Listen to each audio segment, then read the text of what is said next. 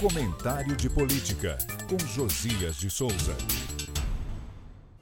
A nova pesquisa do Datafolha revelou que o quadro eleitoral se manteve estável desde a realização da última sondagem no mês passado.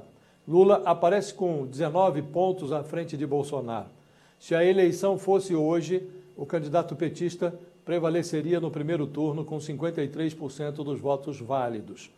Embora esteja distante do rival, Bolsonaro exibe uma resistência notável na segunda colocação, algo que lhe permite cultivar, a 100 dias da eleição, a perspectiva de levar a disputa para um segundo turno.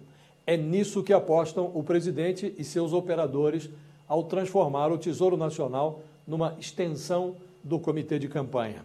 Entre os eleitores que ganham até 2 salários mínimos, que respondem por 52% do total de votos, Lula prevalece sobre Bolsonaro por 56% a 22%, diferença de 34 pontos. Esse pedaço majoritário do eleitorado, que define os rumos da eleição, é o que mais sofre com os efeitos da inflação. É para esse público que Bolsonaro exibe as mais recentes benesses em discussão no Congresso Nacional. O Bolsa Caminhoneiro de R$ 400, engavetado há 8 meses por falta de recursos, ressurge agora como um Pix de R$ 1.000 para os motoristas autônomos. Reajustado no ano passado para R$ 400, o Auxílio Brasil reaparece na versão turbinada de R$ 600, que havia sido descartada pelo governo em 2021. Cogita-se, de resto, dobrar o valor do Vale Gás, hoje fixado em R$ 53.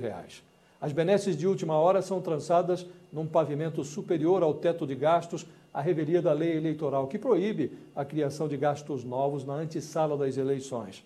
A emergência social dos brasileiros mais pobres e a urgência eleitoral de Bolsonaro convertem a responsabilidade fiscal e a legalidade em detalhes irrelevantes. Se tudo correr como deseja o comitê da reeleição, Bolsonaro irá ao segundo round com uma desvantagem que hoje é medida pelo Datafolha em 23 pontos, 57 a 34. Bolsonaro e seus operadores se equipam para bombardear Lula com acusações de corrupção e a memória da ruína econômica da gestão Dilma Rousseff. O petismo também prepara o revide. A campanha começa formalmente em 16 de agosto. Respira-se o prenúncio de uma disputa sangrenta, a mais agressiva eleição presidencial desde a redemocratização do país. Eu falo direto de Brasília para o podcast do Jornal da Gazeta.